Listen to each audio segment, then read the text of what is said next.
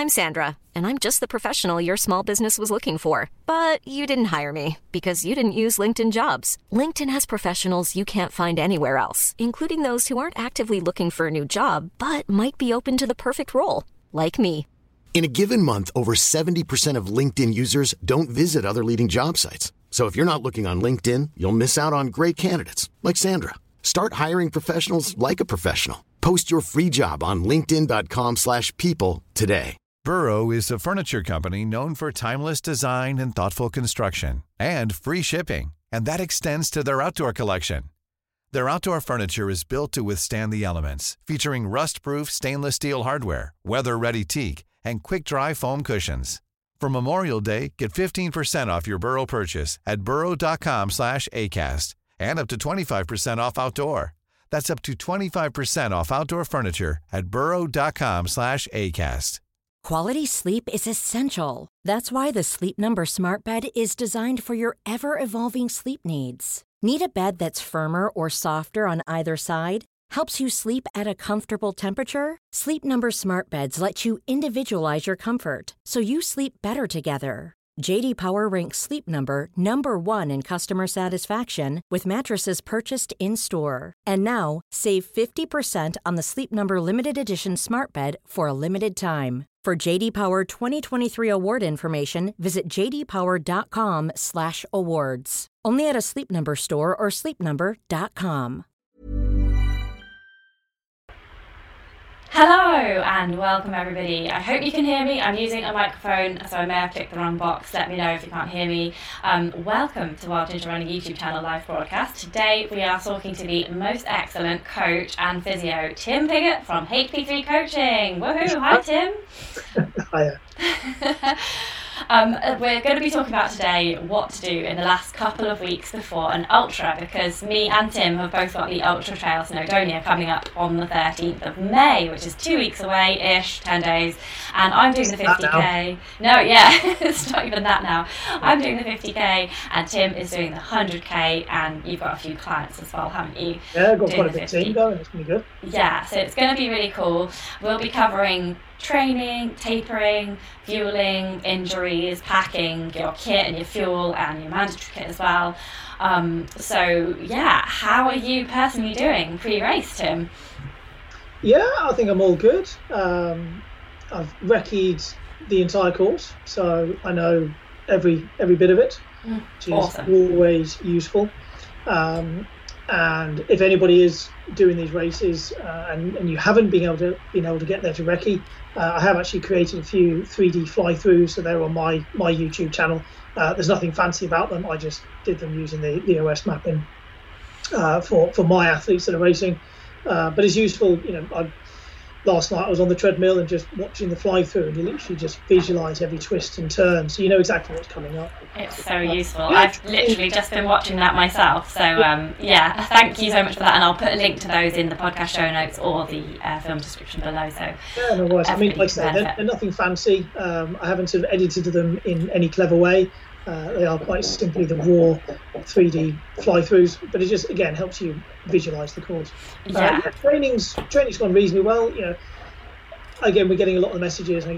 Some of your patrons have sent messages in about that sort of final prep and have I done enough training? And I know you were asking exactly the same question to me. Have I done enough training for this? And the short answer is you can never do enough.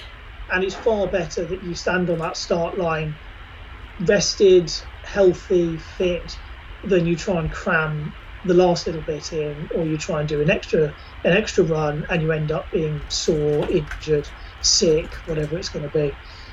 So it's normal to be feeling nervous at this stage. It's normal to be maybe starting to question, have I done enough? But it's important to then at this moment kind of reflect back on the last 3-6 months or so and just say, well, what have I done? What has gone well?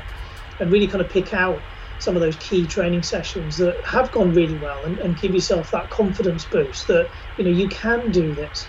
So, like yourself, you did a marathon. Was it last weekend? Yeah, not just recently, but the one before that. Yeah. Weekend before that, yeah.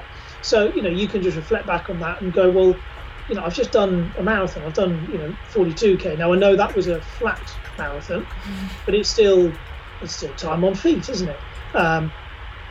And you could argue that actually a flat marathon is going to be probably harder in some respects than Snowdonia. Snowdonia is going to be mostly hiking. There's not a lot of running, and in 50k, there's really not a lot of running. You've got the section from Penny Pass down to the next checkpoint. I'm not going to butcher the Welsh, the farm, where you've got a nice track you can run down. But apart from that, there's a lot of hiking. Just hiking. Yeah. So yeah. Yeah. So, okay, it's a lot of hiking. Well, that's good. I'm taking my polls. There's been a big debate on the Facebook group about polls. But I don't know if anybody else gets like this, but my training has definitely not gone to plan in terms of actual physical exercise. Having the flu, so I've done 18 miles of the Manx Mountain Marathon, followed by a few days later 13 miles of it. So they were good, like whole days out on the hill, with lots of ascent, which was really great. Then I came back and I had a bit of a rest, and then I did a flat marathon, which I was really pleased with. And then since then, I haven't really gone out and done like any runs because I was recovering from that. I've done a lot of biking, just not hardcore, just like taking Finley to nursery and to Burley and stuff, like 6 miles, 5 miles. And I've done a couple of strength classes. And I'm planning to just go out with all my kit for the race on either Thursday or Friday this week and just hike up some hills, like not anything super intense, but just go to like Leicester, there's Bradgate Park there, and just hike up this 120 metre hill, just maybe like a few times. Nothing like not sprinting down it or like not like beasting myself, but just to sort of get my head in that sort of mind frame and just test what choices I've made for my kit, maybe take a couple of extra different bits with me and see if my final choices are okay. Yeah, that's it. We had a quick chat just before we went on air about the kit list, and obviously for a mountain event like this, there is a fairly substantial kit list, and you need to make sure that you've got the right kit. So we've still got enough time to go shopping if you need to. So at this stage, it's worth getting all your kit out, laying it out, making sure everything's still good. You haven't forgotten that you've got a tear in your waterproof trousers or something like that. Making sure that your head torches are working. You don't need to replace batteries or anything like that. Download the GPX files and make sure that all uploads. But pack your kit and make sure that in your race vest that you're happy with where things need to go, so that when you're in the race, you know exactly which pocket X, Y, or Z item is. You talked about using poles. So, if you haven't been using poles a lot recently in training, then you got to make sure that you're putting a few runs in now to make sure that you're drilled in terms of how to get your poles out, how to put your poles away nice and quickly, so that you're not wasting time faffing trying to get your poles out and then faffing trying to put them away again. So just, if you're going to go and do some hill reps, that's an ideal opportunity, because you're going to be taking your poles out and putting them away again. It might be half a dozen times or more. So really just drill that technique, so that you just don't have to stop and faff with anything. We've talked about this before, haven't we? The sort of aid stations and other things within ultra marathons, and you can save a lot of time, or you can lose a lot of time if you're not drilled with those kind of techniques. Yeah, definitely. On my marathon the other weekend, I actually overtook a friend because she went to the loo and stopped at a checkpoint, and I just overtook her at that point. She caught me up, but I felt pretty good for a good few miles. I was like, yes, Tim would be proud of me. Be on the go, don't stop, just let it go. And if your training hasn't quite gone to plan, like mine hasn't, definitely not gone to plan, I am tempted to like cram in a bit of training last minute. Is that a definite no-no? You literally cannot make any increase in fitness in the last 1 to 2 weeks before the race, am I right? Not at all. So there's no point trying to put that extra run in. All you're going to do is create fatigue, so that you end up standing on that start line more tired than you could have been. You're not going to make yourself any fitter. in terms of, could you boost your confidence by going to do a bigger run? All right, maybe you could boost your confidence, but then all that's going to happen is you're going to turn up on the race more tired, fatigued, sore than you could have been otherwise. So, if you've missed training, you've missed training. It's gone. There's nothing you can do to change that. Yeah. I'll get yourself fitter for the race day. All you can do is get yourself in a really good place for that start line. Yeah. Just follow the normal plan. So I can go and do those hill reps just out of confidence and like where my stuff is and wearing all the kit, but it won't be like a training session. It'll be a confidence boosting, just a practice session. But you don't need to be doing more than, this weekend, I wouldn't be doing more than 2 hours. Yeah. If you think about what your flat marathon was, that gave you good time on feet. Yeah, I've had 3 good times on feet, definitely. Exactly. So I'm pleased with that. Exactly. And again, the Manx Marathon, in the mountains there, you had good time on feet, and that's what's more important. Yeah. So you've done that. You don't need to go and do extra distance. So again, it's very common that people are in these kind of final couple of weeks. It's the weekend before. You think, I'll just squeeze in one more long run. All it's going to do is leave you tired. So leave it. Believe in what you've done in the previous 3 months. Look back and see the bigger runs that you have done, and they will be there. Yeah. So believe in yourself and trust in yourself there. Yeah, and just say to yourself, it's a hike, it's not a run. Like that really helps psychologically for me to make it seem more doable. Yeah. Not even hiking.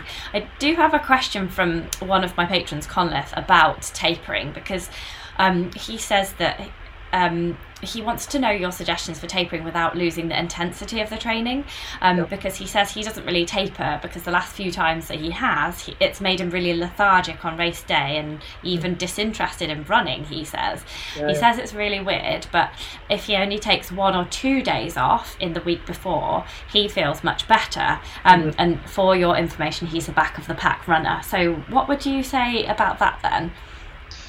Yeah, so tapering is somewhat of a personal thing. You need to experiment and see what works for you. So with the kind of endurance and the longer endurance stuff that we're doing here, we don't need a massive taper. The science behind tapering was kind of largely born out of the 70s and trying to flush out drugs from your system. Really? Kind of 3-week taper was more about flushing drugs out your system before the testers came around on race day. And also it was born out of a lot of the kind of very short sprint events where actually, for example, in the pool, people were still putting huge amounts of volume in, so needed to recover from that vast amount of volume in order to then perform sprinting runs. So our knowledge of tapering, that kind of traditional 3-week taper, pretty much out the window. We're less than 2 weeks away from Snowdonia, but if I kind of step back a little bit, generally what I would be looking at is, your last big block of training is around about 3 weeks out. So your last big long run is 3 weeks out, because it takes 3 weeks to kind of absorb and realise that fitness, so that will then feed. So I've accidentally done that then with doing that marathon. Well done me. It's all good. And then what you want to be doing is sort of scrubbing that fatigue, so having a really easy week after that last session 3 weeks out. So, I'm doing so well. So you kind of recover, you get really fresh, and then you start to lift it back up again. So this week, for example, I'm doing a little bit more, and I'm going to end up doing more training this week than I did last week. And then then you're just looking at anything between maybe a 6 and 10 day, just slowly tapering it back down again. So maybe your last really high intensity, so I was doing hill reps and then a double session with a tread hill, so running uphill on the treadmill yesterday. So 10 days out, really hard intensity sessions, and then it'll just start to taper down from there. And then the week before the race, you might just need to take 1 or 2 extra easy days, but keep it ticking over. And of course, what you can do is maintain that intensity. So you might want to still keep some strides in there. You might still want to put some 2-3 minute efforts in there just to keep the engine firing. Have some cruise intervals or sort of upper aerobic intervals. So that might be kind of 8 or 10 minutes, just a little bit of faster or some steadier hill efforts. But the volume comes right down. So that's where you get your recovery from. Because yes, if you just stop completely or really taper it right down, then your body just goes into rest and recovery mode. And things will feel sluggish, your legs will feel heavy. So yeah, absolutely. If you found that you just need a few days of easy the week before, brilliant. That obviously works for you. Fantastic. Okay, well, I hope that answers your question, Conleth. I think that you seem to have found your magic way of tapering, so that sounds really good, backed up by Tim's advice there.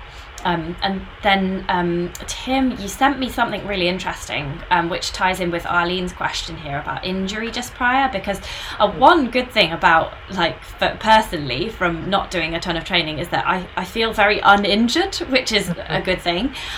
So I feel really uninjured. I did a strength class today, and I did my physio exercises as well today, and I'm planning to just keep doing those every day this week, just a little bit of physio exercises. But if you do have an injury, like Arlene's saying here, she says, how do you know when an injury is bad enough that you should not go to the race in the first place? Is it just pre-race jitters? And also she's asking about how to relax in the days before, especially if you don't sleep well. So yeah, two sides there. Let's tackle when is an injury bad enough? And I suppose here it's like my flu as well. Like when do you know if the flu, your illness as well as injury is bad enough so that I probably shouldn't have been on that start line for the Manx Mountain Marathon, but I wanted to make a film and it was a really nice day, so I just thought, well, I'll go and see what I can do, and at least it'll be a nice training run. So yeah, I probably shouldn't have done that, but it felt good to get out. Yeah, it's a tricky one, isn't it? You put a lot of time and effort and energy into turning up to a race, and sometimes you do. You get sick in the build up to it. I've done that before. I've travelled all the way over to Europe for a race, and you pick up a cold in the days beforehand, and if you were back home, you shouldn't really be starting that race, but you try anyway, and 9 times out of 10 it goes wrong, and you finish. So I suppose we do 2 different questions there. I think sort of the sickness one, you do need to respect that a little bit more, and I think everyone's awareness following sort of COVID and the impact of carrying a virus and exercising there and the risks involved with that. I think we're far more savvy about that now than people maybe were a bit too blasé before, thinking, it's only a cold, it's only the flu, and you can push on. Whereas actually, if you push really hard when you are sick, you can do yourself some serious damage, and particularly sort of cardiac problems. Or go into post-viral fatigue, which again is what we're seeing with people with COVID and going into the sort of long COVID situation. So you do need to be very careful when it comes to if you are sick. Again, there's the idea about if it's above the neck, you can probably carry on. If it's below the neck, if it's on your chest, then you need to leave it. And yeah, so sometimes if you are sick in the build up to a race, you've got to take the sensible decision and not start. The race will always be there, the mountains will always be there. You can come back next year, as disappointing as that is, and maybe just got to pivot and find another event in a few weeks' time. In terms of niggles and injuries, it is very common that in this phase we start getting those little aches, those little pains, those little niggles.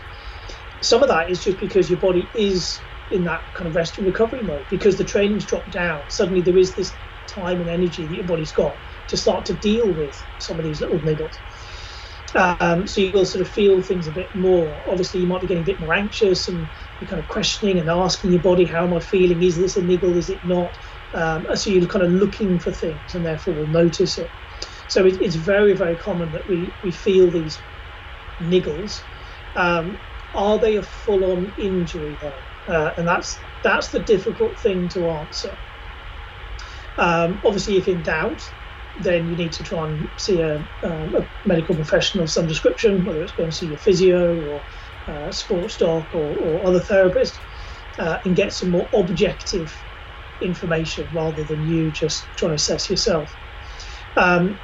I sent you a sort of an image of the sort of traffic light system that we use in sort of physio in particular, of, you know, if you're feeling a little bit of pain, is that a bad thing? When do you need to stop? And that was particularly the question from, who was it? Arlene, wasn't it? Yeah. You know, when is a pain enough that you need to stop completely, or when can you just maybe carry on with a little bit of caution? And generally speaking, we use that sort of pain scale, that sort of 0 to 10, 10 being really bad pain, 0 being nothing at all. And where do you kind of score that? So if you're saying, you know, my pain is, you know, less than 4 out of 10, so, you know, there's something there, but it's not really bad. It's not affecting the way I'm moving. I can still run, I can still do everything, but there's just something there. Then you're probably okay to continue. If that pain is kind of 4, 5, 6 out of 10, then, and maybe it's starting to affect the way you're training, maybe you can't run as much, you've had to reduce your volume down, maybe you're moving differently, you're trying to change your technique, or you're guarding, then that's indicating that, you know, you can maybe carry on training, but racing's probably not a sensible thing to do. And obviously, if it's more than that and it's, you know, preventing you training, then that kind of answers the question that standing on the start line of a race really is not a sensible idea. So that's, I would be saying that sort of 4 out of 10 is your threshold. If it's more than that, then starting that race is probably not a sensible thing to do. If it's less than that, then you're probably okay. But you also need to consider what the rest of your season is looking like. You know, is this the pinnacle of your season that you've been working towards, and how much are you willing to gamble? You know, if it is that low pain and you think, well, hold on, I can probably start this, and, you know, it hasn't been getting worse in training, so maybe I can start and hopefully finish. But if this is not the pinnacle of your season, or you've got other things coming up later on that you can just go, right, let's just pivot my focus, and I'll concentrate on ones in, you know, 6 weeks' time, a couple of months' time, then maybe that is the more sensible thing to do. Yeah, that's really good advice. Yeah, I hope that answers your question, Arlene. There was a little bit on how to relax before a race as well, but just before we get onto that, I've got a question from Tadeusz, who's just on the live chat, and he says, how long after you feel better from an illness is it okay to start training again? Because I think he may have had a cold or something, a flu or something. He says he's feeling good today and thinking of doing a short run tomorrow. That sounds pretty sensible, doesn't it? Like, just test the water. Yeah, so it depends on what type of illness, of course. A good rule of thumb is when an athlete says they're ready to return to training, make them wait one more day.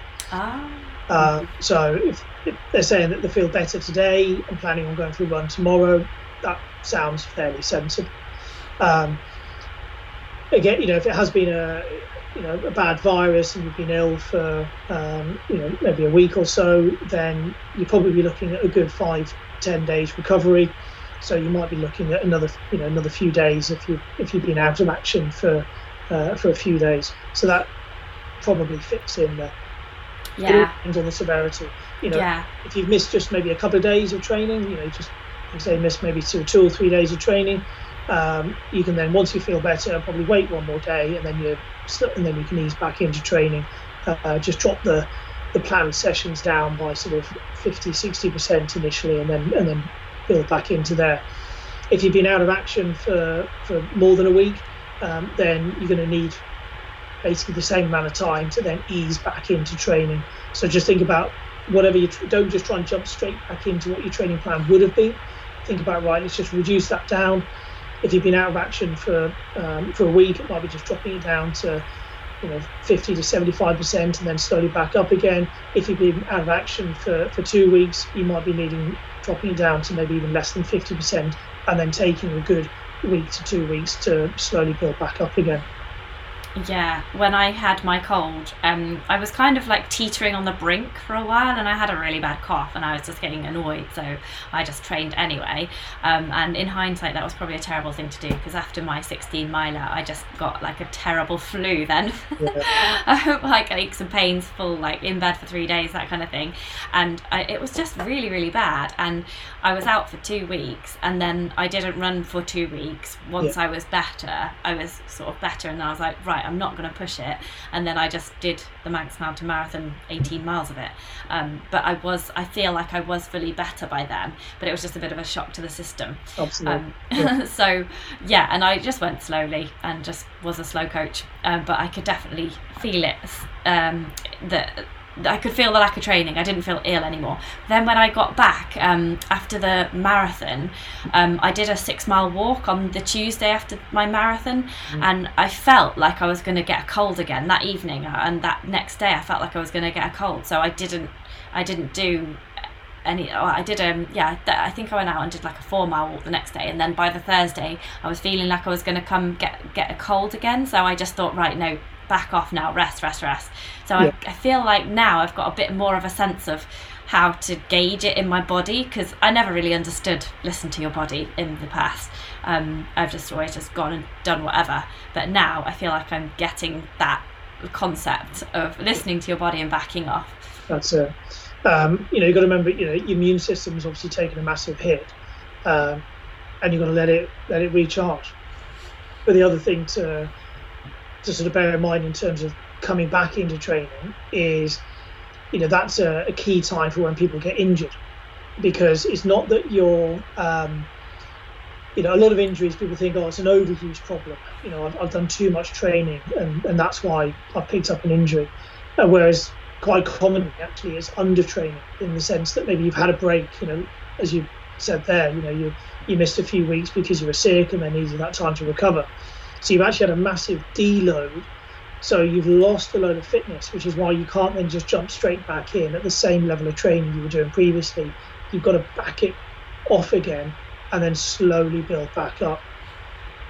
Yeah, it takes ages, doesn't it? I just felt like I had a cold every week, for 1 week of every month in this year I've been out with a cold, and it's really frustrating, but you can't really do anything about it apart from ease off, and if you try and go full pelt, then you're just going to make it worse. That's what I've discovered this year. Absolutely. And as you're going to find, young children are just a breeding viruses, and you'll just bounce from one to the other for the next few years at least. Yeah. Lovely. I don't know how people do it, because I see like Katie Carr-Saberstein out doing all her stuff, and Sophie Power, she's absolutely incredible. She's got 3 kids now, and she did the UTMB when her second kid was like breastfeeding still, and I just don't know how she wasn't just completely tired and ill. Well, these folk, Jasmine's another example, isn't she? Yeah. They're just superhumans. Yeah, but then actually talking to Jasmine just recently about her Barkley, she did go through a period of fatigue in the autumn and winter this year, and she had an injury as well. Well, she had the ACL, which is like a reoccurring injury for her, but she isn't invincible, but she gets up at 5 o'clock in the morning, so no wonder she needed a bit more of a nap. It's incredible. Okay, so we've covered the injury side of things. So we've covered the training and how you sort of taper off for that, and we've covered the injury side of things.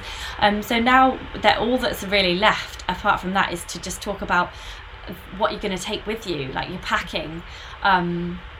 Sorry, actually, Arlene did have a question, didn't she, about sleeping just prior? She said, how do you relax in the day before, especially if you can't sleep? So we'll just do that before we talk about the kit side of things. Yeah, okay. So there's lots of strategies you can be using to help you relax. This question of, why you're not sleeping. Are you going over in your head all the different things to do with the race? And what you want to be doing for that is lists are my sort of go-to there. Get everything written down. If it's written down and you've ticked it off, you've done it. And if you wake up in the night and think, I need to remember to do this, well, write it down, and then you're not going to forget, and you can try and sort of go back to sleep again. Use other relaxation strategies, whether it's meditation, mindfulness. There's loads of apps out there, Headspace or Calm are the 2 quite common ones. There's loads of stuff out there, obviously on YouTube or things like that. Try and do some of that, just that relaxation, that mindfulness, that meditation. just go and have a walk. Sometimes it's just this nervous energy that's building up, or just get out and just go for a walk, just a nice easy walk. But that again will help calm things down. Just 20-30 minutes is enough just to just calm that down. In terms of getting worried in those last few days, or the night before, classically people don't really sleep particularly well the night before. I mean, for my race it starts at 5 a.m. so my alarm's going to be going off at 3 a.m. Am I going to get much sleep? Probably not. So you can try and bank sleep in the period leading up to it, and that has been shown to work actually. That just go to bed a couple of hours earlier than you would normally do in those last maybe sort of 4 or 5 days building up to the event. And even if you're just lying there, but even if you're not sleeping, you're lying there, you're resting, and that is boosting your recovery. And despite what people say, you can bank sleep a little bit, and that will actually then improve your performance if you wait for the sleep deprivation period coming up. So hopefully for the 50k, you're not going to be running out of sleep. Certainly, people doing the 100k and those who are doing 100 milers, you're going to be going through at least one night. For some of the 100 milers, you're going through 2 nights of no sleep. So trying to bank as much rest and sleep in that preceding week is really, really important. But the more you worry about the fact you're not sleeping, the harder it is to sleep.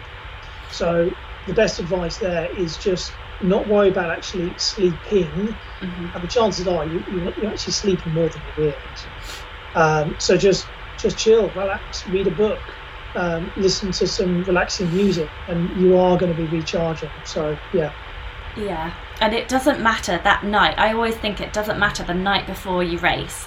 Even if you have 0 sleep, it doesn't matter. You can get through one night, and unless you've got like a 100 miler where you're going to be then another 2 nights of sleep, that might be a bit more of a problem. But like I didn't sleep very well before my marathon. Because I didn't want to tell her this, but my friend that I was sleeping in the same room as, she kind of very gently snored like the whole night, and I couldn't get to sleep. And then I probably got a few hours, obviously, but I had a really terrible night's sleep.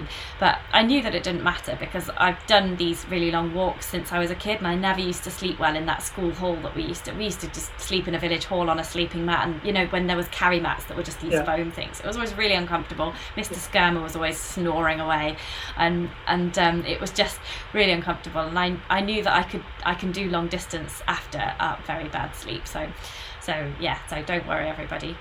Earplugs. Yeah, I did put my earplugs in, but they really hurt. I think I need to get some smaller ones. I think I've got small ears. They just really, really hurt, and it's worse than the noise. We just do have a comment from Hannah that's just come in on the Facebook page, and she said she's just this comment really. She says it's the last week of her taper. She's just done the Pennine Barrier 270k. She was she was first lady there with her pair, and she said she ended up having a niggle before the last week before she did the race. So she ended up resting, and she felt really rubbish about it. But then the niggle didn't impact her race, so she said that was really good. Yeah. Trail Running Phil says on the live chat, great to hear mindful running tips like this.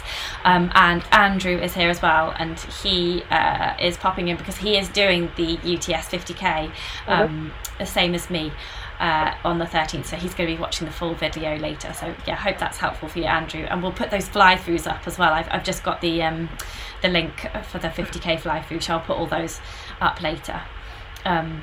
But yeah, let's now talk about just the last stuff that you do, fueling. Fueling before and then packing. So Jade says, perfect timing. My longest race to date, the North Downs Way 50 mile, is in 2.5 weeks. If I could ask anything, it would be, what tips does Tim have for fueling in the days leading up to race day? Is it best to carb load, for example? And if so, how many days before? You've probably answered this question tons in your time. I think I did see that message somewhere in the chat. In terms of sort of carb loading, I wouldn't be trying to push the amount of carbs. Basically, you're going to be reducing your training down. Just carry on eating normally. So therefore, there will be more energy available, because if you just keep eating normally, if you're not training as much, there's more energy for you to then store. I mean, there are carb loading protocols you can use. However, if you get it wrong, you're going to end up with gastrointestinal distress. So unless it's something you practiced and you know works well for you, I wouldn't worry about trying to push loads of extra carbs in there. All that's going to happen is you're going to feel bloated.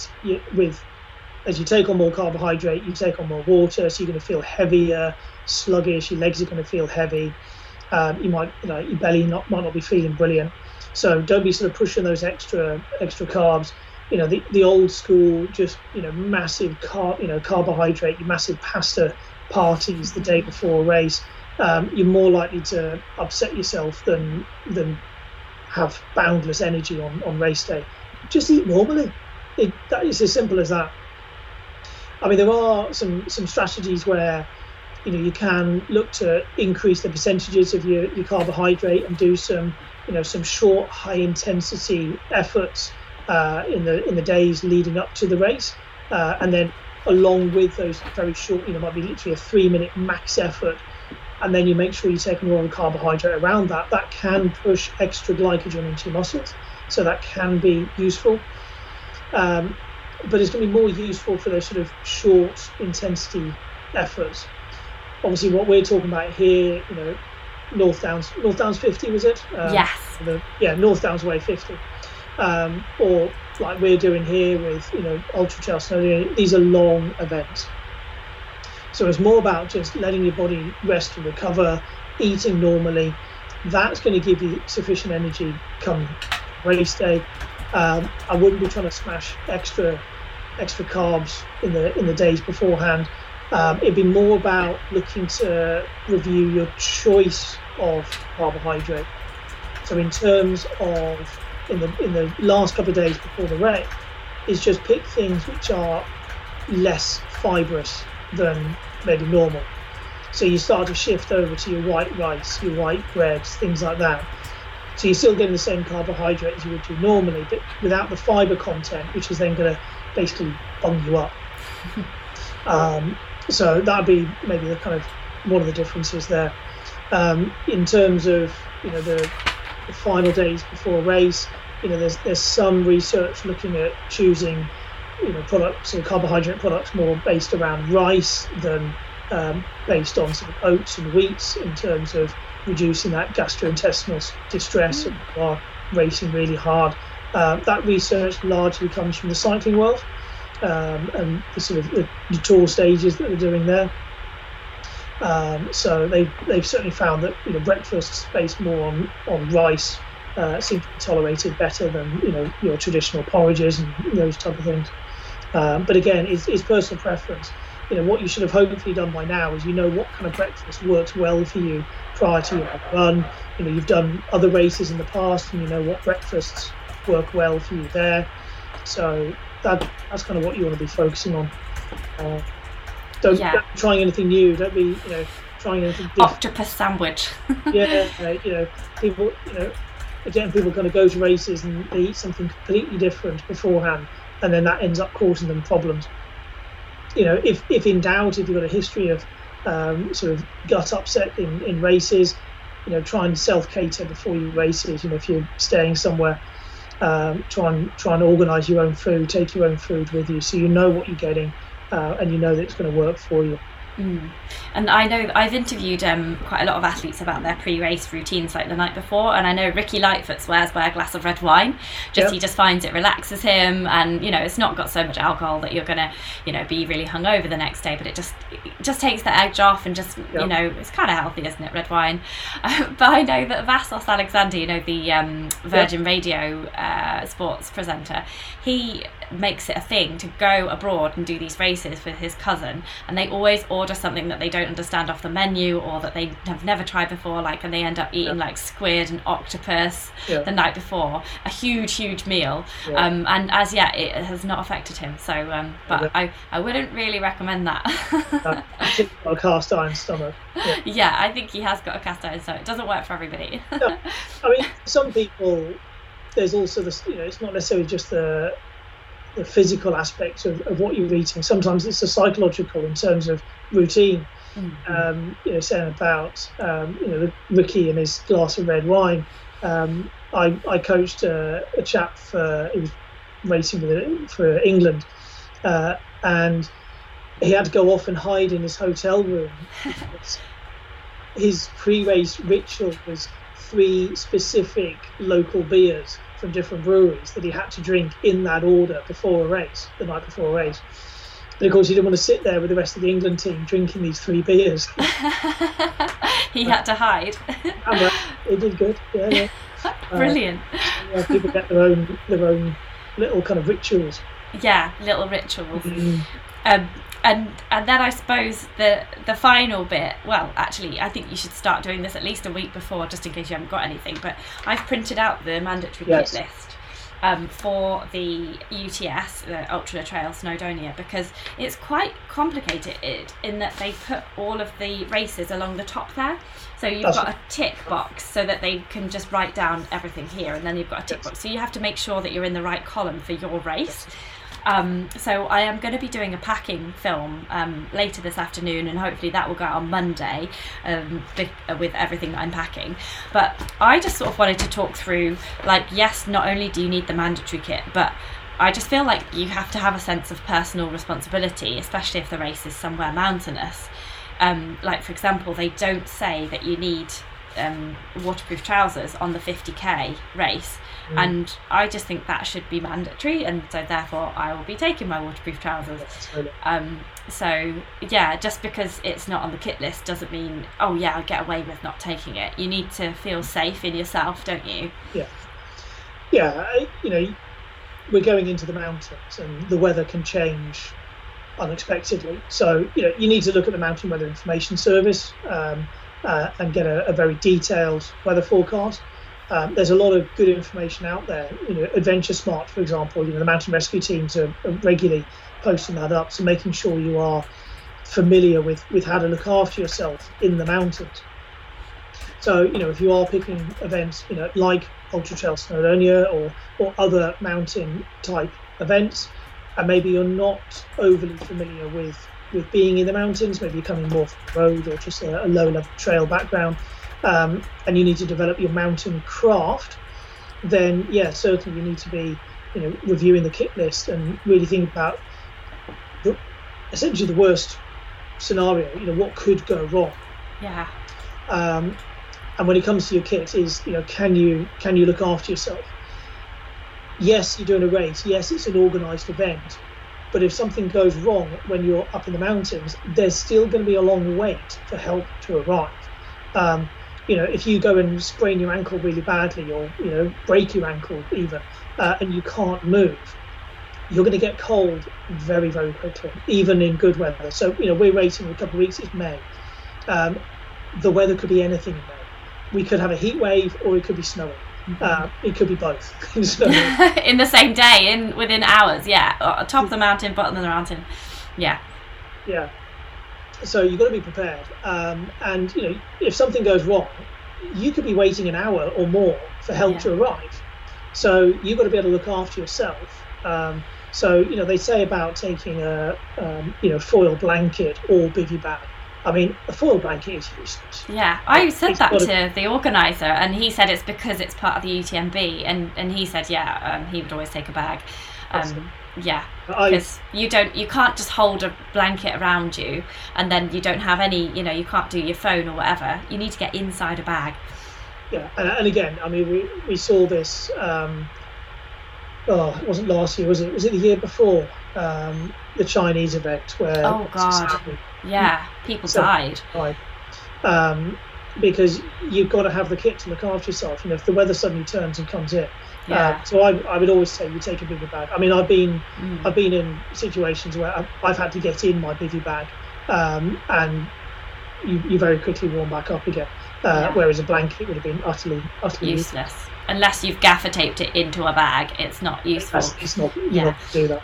I would always pack as if it wasn't a race. Like, pack as if like maybe not the food aspect and the water, because you're going to be hitting those checkpoints hopefully, and that's not necessarily life or death to have water in Britain where there are streams, but just pack as if you're not on the race, with it on the side of caution, even if it's a bit heavier.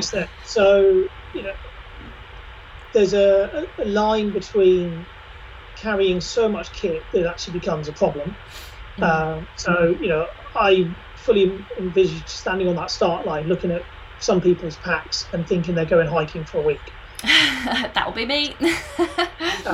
And I know they're going to look at me going, you haven't got all the mandatory kit in there, but trust me, I will do. I've done this long enough that I know what I need to take and what I don't need to take, and the more you do this, the more you realise you don't need as much as you think you do. However, you've got to think about what the weather conditions are like. So, I've got essentially plan A and plan B, depending on, is it standard weather or is it going to be either the hot or the cold weather kit?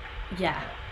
And, if it is going to be very bad weather, it's worth sticking that extra jacket in there, whether it's taking your down jacket, whether it's taking an extra mid layer, taking an extra waterproof even, and you double waterproofing to stay warm. So I mean, I'll be doing that anyway. I'll be taking a windproof and a waterproof. Yeah, that's really handy. A windproof is so light, but you get so much warmth from it, and then you can just use that as like a mid layer and put your waterproof over the top. Exactly. My windproof is technically it's waterproof, but it won't pass check. So my waterproof is there for if it really is horrendous, and then the waterproof goes on. But otherwise, I'll be just using my windproof. Well, it's as waterproof, but it's not really. So, but yeah, it's go through your kit list, see what you're carrying, and we talked about this before when we were chatting about the spine race, and think so again. Look back at our chats about kit for the spine race. In terms of, are you taking your lightest item of clothing, or are you taking something that's maybe a bit heavier that you don't need? Look at layering. Is it better to take maybe 2 items of clothing rather than one big, heavier item of clothing? Again, have plan A and plan B. You've got your lightweight waterproof, your running waterproof, if the weather is standard in Snowdonia.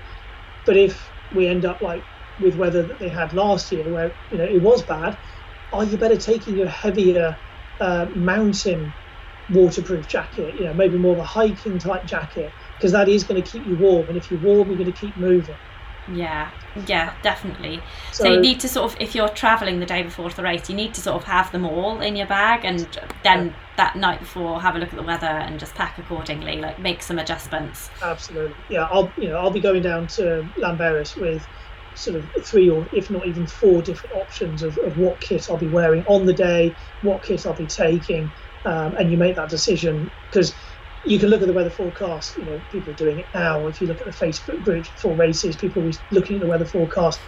There's no point looking at it. It's going to change. There's no point looking just now. It'll be changing 24 hours out from the race. So you really want to be looking at the Mountain Weather Information Service, 24 hours out from the race, and that'll give you a reasonable idea of what it's going to be. Yeah. But it's different. And even then, it might still be completely different. I need to look at your films for the shoe choice as well. I need to look at a few actual race films for the shoe choice, because I'm just not sure how grippy to go. I'm not sure if it's mainly on. I don't know what the paths situation is like. You can't tell from the map. So I've either got my Salomon Sense rides, which are like 4mm kind of traily, or I could go for like Innovate X Talon, Cross Talon Ultras, which don't fit me as well. But I could go for them with a more aggressive grip. Yeah. It's a tricky one actually. So I think it really depends on how much rain we get in the next couple of weeks.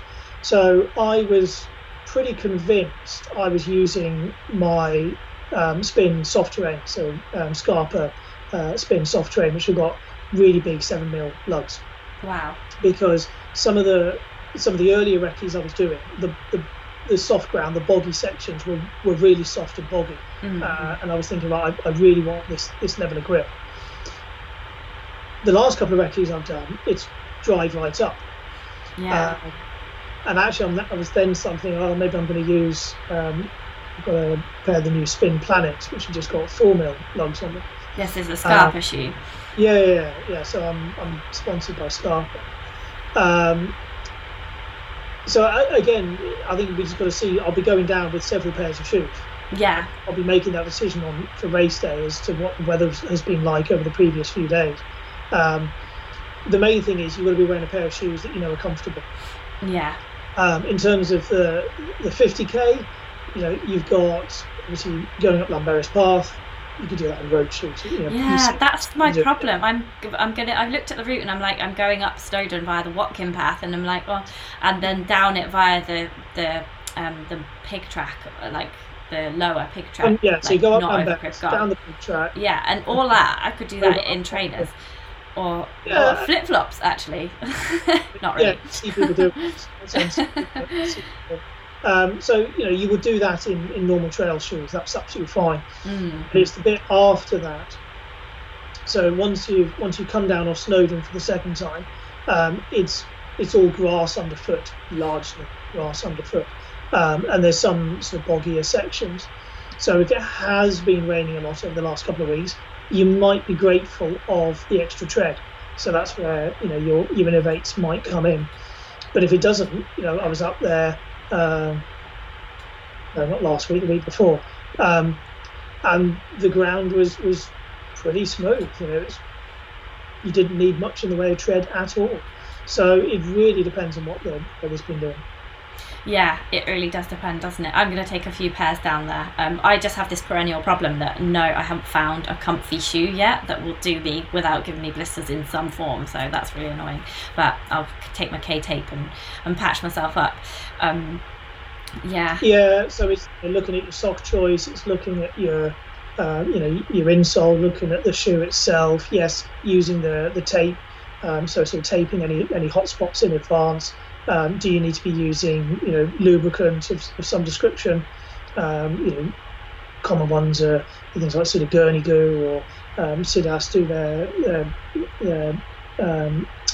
foot creams and things like that. So there's different options out there.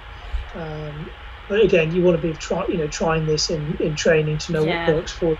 Yeah, it's the trouble is trying it in training. I can manage, like 3 hours, 4, 6, even 6 hours. I can manage that, and then recover from whatever blisters it took that were sort of forming. But I know there's a 14-hour cutoff for this, and I may well be using all 14 of those hours. So it's like double what I'm used to. So I don't know whether, if there's a drop bag point, I don't know whether to put a different pair of shoes in there just in case. I'm not sure if there's a drop bag for the 50k. I don't think that there is. But yeah, I'm just really torn. I spent the whole of last year testing shoes in the hope of finding the perfect shoe, and I still haven't found the perfect shoe. So I think I'm going to have to just make the perfect shoe out of a hybrid of something cobbled together. Because I love the ultra wide stuff, but the grip just wears down immediately. It's not got a good aggressive sole at all.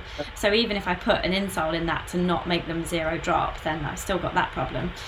So I've just been sent a pair of Salomon Sense rides, and they're actually really comfy. It's the first time that I found a Salomon shoe wide enough to fit my feet, and I've just slipped on the cross talons, and I could all Innovate shoes sort of push my toes in too early, and it's just really annoying. So I'm just not sure if I can go for those ones. The Innovate Last just isn't right for your foot shape. No, it's not anymore. It used to be. It used to be great. Yeah, it's if you found the Solomon, if that works for you, then great. Yeah, I'm really surprised. It's the first time the Salomon shoes actually worked. But then I've only worn them for like 5 miles so far. So that's another reason to go out on Friday and run up and down some hills just to check that these shoes are going to be okay for 14 hours, which they may well not be. And think about, if you were to start getting blisters, where do you normally get them and what do you do about it? Yeah. So think about, do you put a plaster on, where would you tape? And you do that before the race starts. Yeah, that's what I need to find out on Friday, because so far they've been fine, but I just feel like it might start just like here under the ankle. So yeah, I'll see where I need to put it. Yeah, I might also draw the GP on my arm. I'm thinking about that. I don't know if that will be a good idea if I'm wearing a t-shirt. and I thought I might write all the cut-offs down on the GP, like not on my arm, but maybe on a piece of paper. Write all the cut-offs down according to the GP, and then write down then have a think about what food I might need when. So that I sort of pack it into sort of little plastic bags. Like I might need this for this hour, this for the next hour, this for up this hill, or like put it in 4 different little bags maybe. I don't know whether that would be a good plan. That's what I generally do. So I'll have little flashcards. So for a sort of big race, I'll have laminated flashcards. Have you done them already?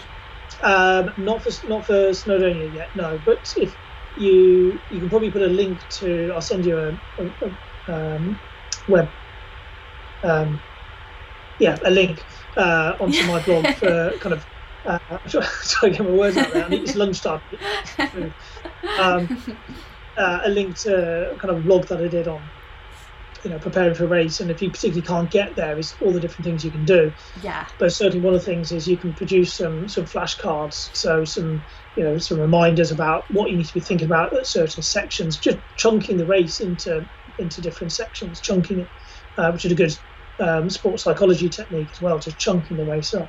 Yes. So you're only focusing on that one flashcard in front of you for the next, maybe a couple of hours, or the next, few miles, or whatever it might be. And yes, writing down on that, what my nutrition should be for this section. So, I know that between the start and for me going to Penny Pass, I need to be drinking this. I need to be thinking about that. I'm expecting to hit the top of, well, not quite the top of Snowdon, the finger post at this time. I'm expecting to then get down to Penny Pass at this time.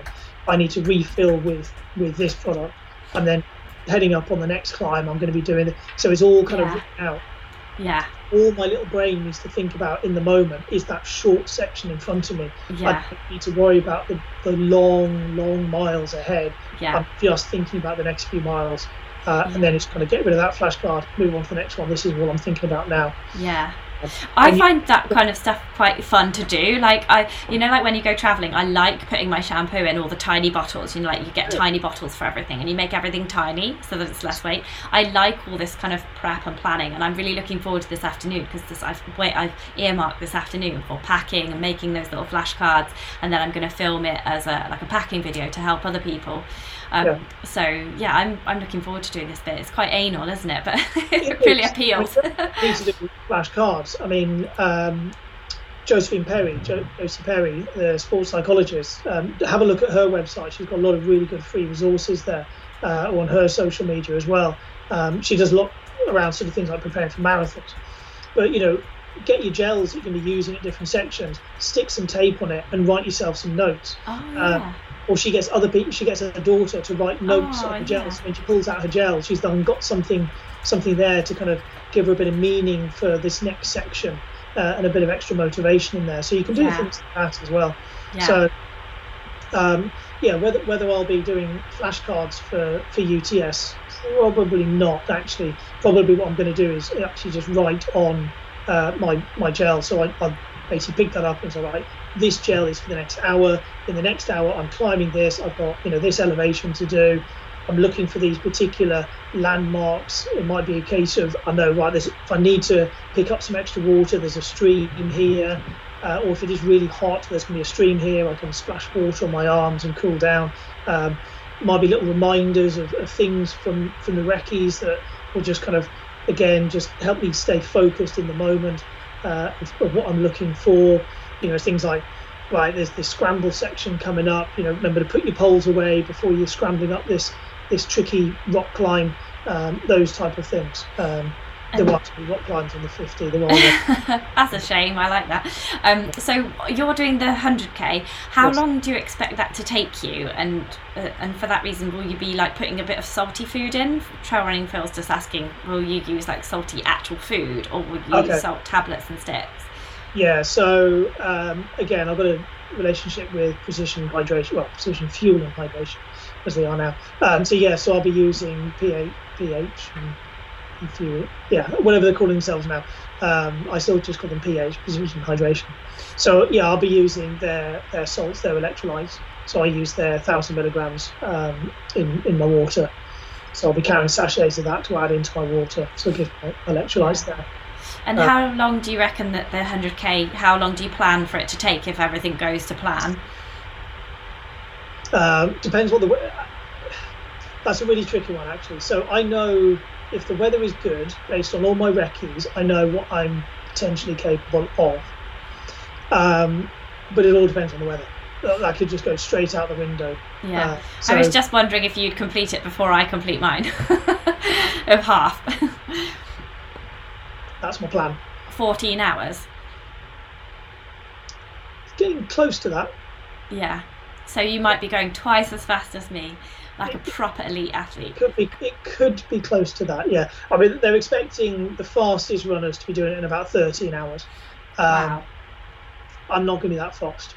But I would hope to be somewhere up there. Yeah. It depends on what the weather's doing. Yeah.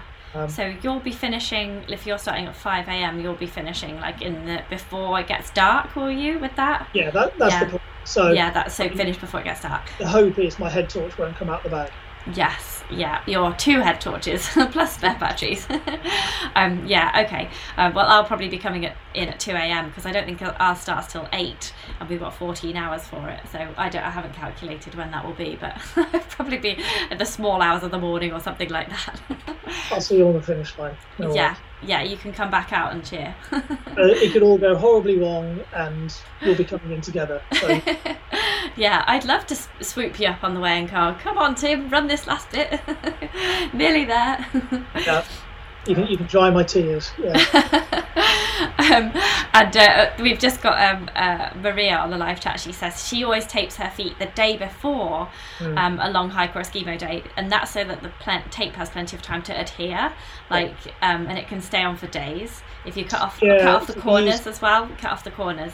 Yeah, but using K-tape, it can stay on for 3 to 5 days. It's not a problem. Yeah. Yeah, because then you don't have. Yeah, then you're not sort of trying to faff around with it on the hillside. I think I might be trying to faff around on the hillside because I don't really know where my shoes are going to rub me. But anyway, it's all training for the Lakeland 50 anyway. Okay. Yeah. But thank you, Tim. It's been really good to chat to you today. I think lots of people have had some great answers to their questions. Yep. And I just wish you all the best in your final preparation as well for the UTS 100. I'll see you down there on Friday? Yes, I'll be down there on Friday. Yeah. And I'll be staying over Friday night and Saturday night as well. So yeah, I'll be there. I'll be there as early as possible on Friday, hopefully by lunchtime. So I'll drop you a text when I'm there, a message, and we might be able to meet up. I'll be down there as well. I know quite a few of my patrons are doing it as well. We've got Christian Poulton, I think he's watching as well now. Sean O'Keefe's doing it. Andrew Knox is doing it. My friend Rosemary Bide, who I know from Adventure Racing back in the day. Yes, I know Rosemary. Yeah, and Caroline Karen, who is my Isle of Man friend. So I'm gonna hopefully message everyone for a bit of a team photo before we start. Absolutely. Then they can all go off and I'll just be hiking behind at the back. Yeah, all good. Cool. Everyone says good luck. Oh, today she wants to know about sun cream brands. P20 is great. I think it's the best sports one. And again, you can put that on, the night before and just let it all soak in. Yeah. It bonds to your skin. Taping and things like that. So just kind of get the sun cream on. So they say P20 is a good one. If you are doing a longer one in your drop bag, it might be worth having a small small tube of sun cream. So I've got I generally put a small tube in which has got the sort of lip salve, so it's like sun cream, lip salve, and a small bit of sun cream in there. So if you need to then just stick a bit extra on, on your nose, on your cheeks, ears, things like that, you can do. Yeah. And Sean's recommended Peloton as well for running and triathlon because it's waterproof and it doesn't come off with sweat. So but I find P20 is brilliant. I used it in Costa Rica and I didn't have to reapply all day, and I'm ginger, so that is a great advert for P20. I'm going to go and get some from the shop today.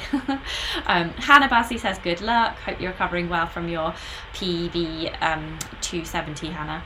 And Tadeusz says thanks for great advice as well. So yes, follow Tim on Instagram, Tim HP3 Coaching, book him for coaching. He's a great coach, as you can see. He's been really kind today and giving us so much amazing advice. And we chat to Tim fairly recently, so if your question hasn't been answered today, just sign up on Patreon and you can ask Tim a question in future.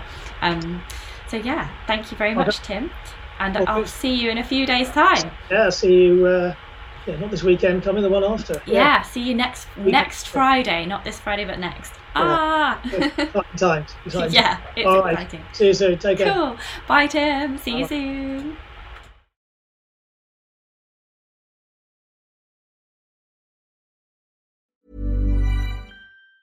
Mom deserves the best, and there's no better place to shop for Mother's Day than Whole Foods Market. They're your destination for unbeatable savings, from premium gifts to show-stopping flowers and irresistible desserts. Start by saving 33% with Prime on all body care and candles. Then get a 15-stem bunch of tulips for just $9.99 each with Prime. Round out Mom's menu with festive rosé, irresistible berry chantilly cake, and more special treats. Come celebrate Mother's Day at Whole Foods Market.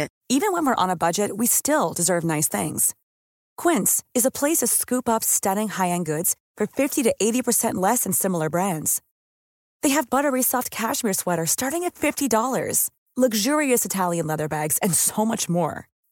Plus, Quince only works with factories that use safe, ethical, and responsible manufacturing. Get the high-end goods you'll love without the high price tag with Quince. Go to quince.com/style for free shipping and 365-day returns. Imagine the softest sheets you've ever felt. Now imagine them getting even softer over time. That's what you'll feel with Boll & Branch's organic cotton sheets. In a recent customer survey, 96% replied that Boll & Branch sheets get softer with every wash. Start getting your best night's sleep in these sheets that get softer and softer for years to come. Try their sheets with a 30-night guarantee. Plus, get 15% off your first order at bollandbranch.com. Code BUTTERY. Exclusions apply. See site for details.